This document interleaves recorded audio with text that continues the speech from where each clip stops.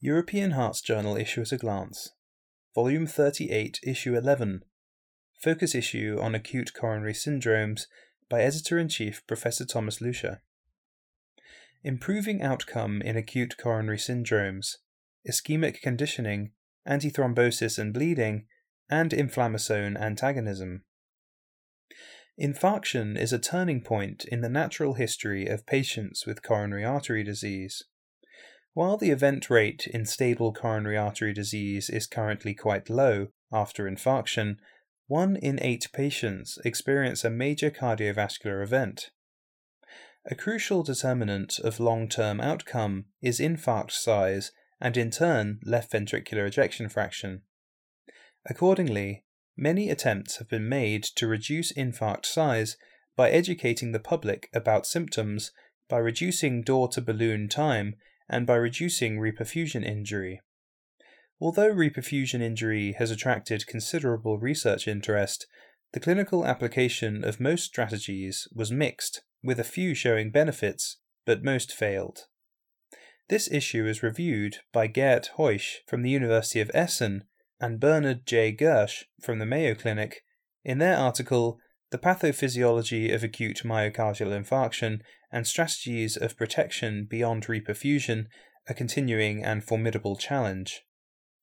They remind us that the incidence of ST segment elevation myocardial infarction, or STEMI, has decreased over the last 2 decades in developed countries, but mortality remains substantial despite widespread access to reperfusion therapy. Furthermore, the development of heart failure, particularly among an expanding older population, is a major issue. In developing countries, the incidence of STEMI is increasing and interventional reperfusion is often not available. Thus, research on the pathophysiology of acute myocardial infarction and reperfusion, notably the temporal and spatial evolution of ischemic and reperfusion injury, the different modes of cell death, and the resulting coronary microvascular dysfunction, remain important. The authors characterize the cardioprotective phenomena of ischemic preconditioning, ischemic postconditioning, and remote ischemic conditioning, and their underlying signal transduction pathways. Heusch and Gersh go on to discuss in detail the attempts to translate conditioning strategies and drug therapy into the clinical setting. Importantly, they discuss why most attempts to reduce infarct size and improve clinical outcomes in STEMI have failed. Currently, it appears that remote ischemic conditioning and a few drugs such as atrial natriuretic peptide, exenatide, metoprolol, and esmolol reduce infarct size, but studies with clinical outcomes as primary endpoints are still underway. Acute coronary syndromes are associated with activation of platelet and the coagulation cascade. Without such phenomena, plaque rupture or erosion would not lead to acute coronary occlusion, as is the case in STEMI. Hemostasis and thrombosis are complex, multifactorial processes that are carefully discussed in Thrombosis and Platelets, an update, by Jane Friedman and colleagues from the University of Massachusetts at Worcester in Worcester, Massachusetts, USA. Despite major advances in elucidating the mechanistic pathways mediating platelet function and thrombosis, challenges in the treatment of vascular occlusive diseases persist. Pharmacological advances have greatly affected thrombotic outcomes, but this has led to the unwanted side effect of bleeding. Detailed assessment of the impact of non-thrombotic diseases on hemostasis and thrombosis is necessary to better evaluate thrombotic risk and establish optimal treatment. This review focuses on recent advances in understanding the contribution of evolving risk factors to thrombosis. As outlined in the review above, dual antiplatelet therapy reduces non-fatal ischemic events after acute coronary syndrome, or ACS, but increases bleeding to a similar extent. In their clinical research manuscript, Trade-off of myocardial infarction versus bleeding types on mortality after acute coronary syndrome, Lessons from the thrombin receptor antagonist for clinical event reduction in acute coronary syndrome, or TRACER, randomized trial. Marco Valgimili and colleagues from the University of Bern in Switzerland sought to determine the prognostic impact of myocardial infarction versus bleeding during an extended follow-up period to gain insight into the trade-off between efficacy and safety among patients after acute coronary syndrome. In 12,944 patients with non-ST segment elevation ACS from the TRACER trial, they investigated the relative impact of myocardial infarction and bleeding occurring more than 30 days post-ACS and subsequent all-cause mortality. Bleeding was graded according to Bleeding Academic Research Consortium criteria. Myocardial infarction was associated with a 5-fold increase in mortality. Bleeding Academic Research Consortium Type 2 and 3, but not Type 1 bleeding, had a significant impact on mortality. Myocardial infarction was associated with a greater risk of mortality compared with Bleeding Academic Research Consortium 2 with a relative risk of 3.15 and Bleeding Academic Research Consortium 3A bleeding with a relative risk of 2.23 and a risk similar to Bleeding Academic Research Consortium 3B bleeding, i.e. 1.37.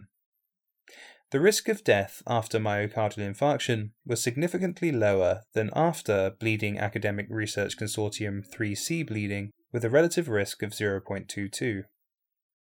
Myocardial infarction and bleeding had similar time associations with mortality, which remained significant for several months, still being higher early after the event.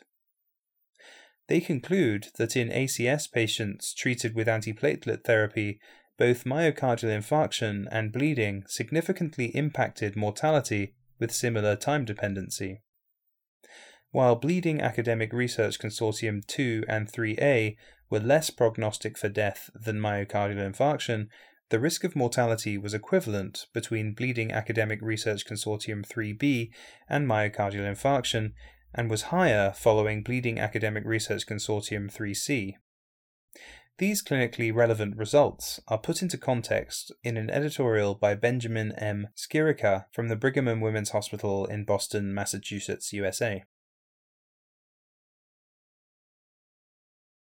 Systemic levels of trimethylamine N-oxide, or TMAO, a pro-atherogenic and pro-thrombotic metabolite produced from gut microbiota, metabolism of dietary trimethylamine containing nutrients such as choline and carnitine, predict incident cardiovascular event risks in primary and secondary prevention of patients with stable coronary artery disease.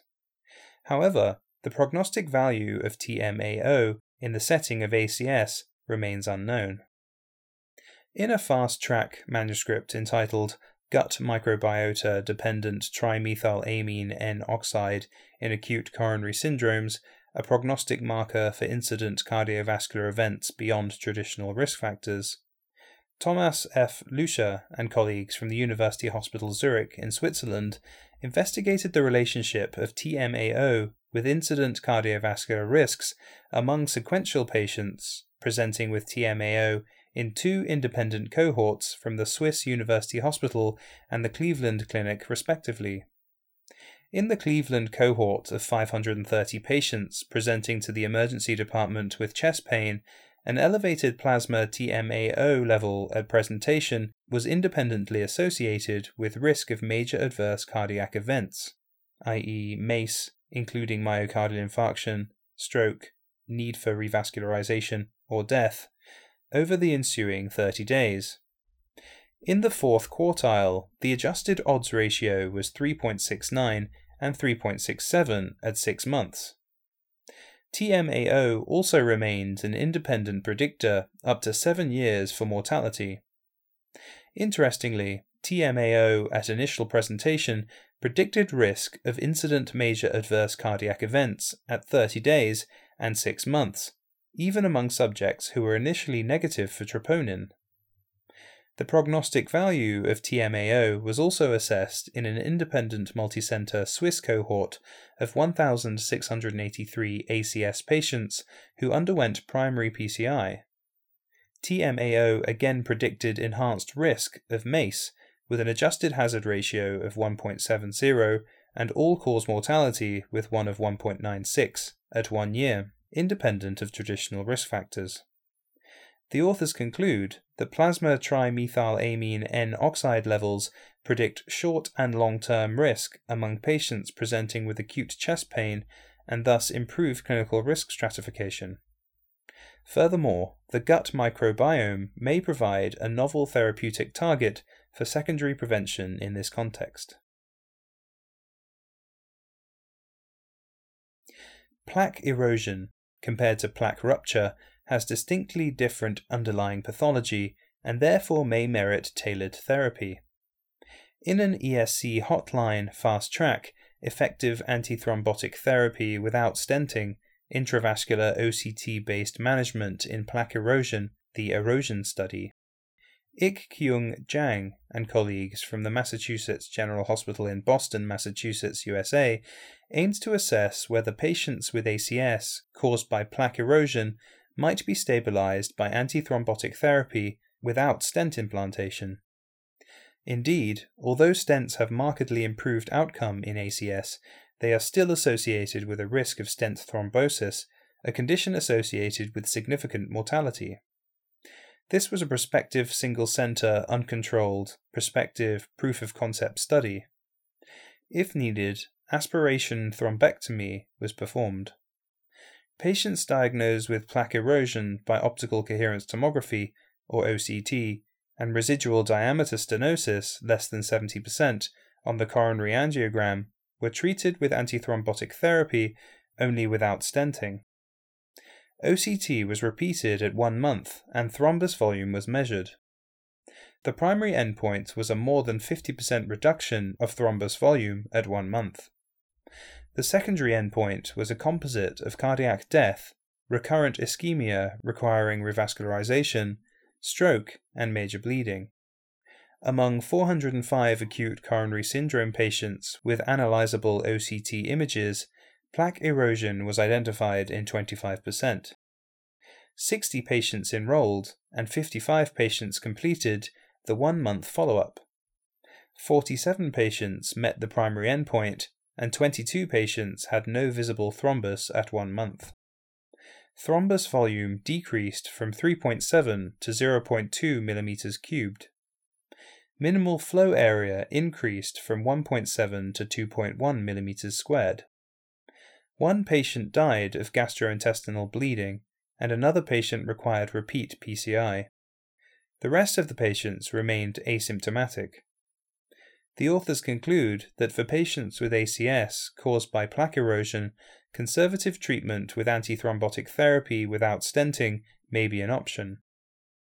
The manuscript is accompanied by a thoughtful editorial by Peter Libby from the Brigham and Women's Hospital in Boston, Massachusetts, USA. Myocardial infarction triggers an intense inflammatory response that is associated with infarct expansion and is detrimental for cardiac function. Interleukin-1 beta and interleukin-18 are key players in this response and are controlled by the NLRP3 inflammasome. In a basic science article, the selective NLRP3 inflammasome inhibitor, MCC950, reduces infarct size and preserves cardiac function in a pig model of myocardial infarction.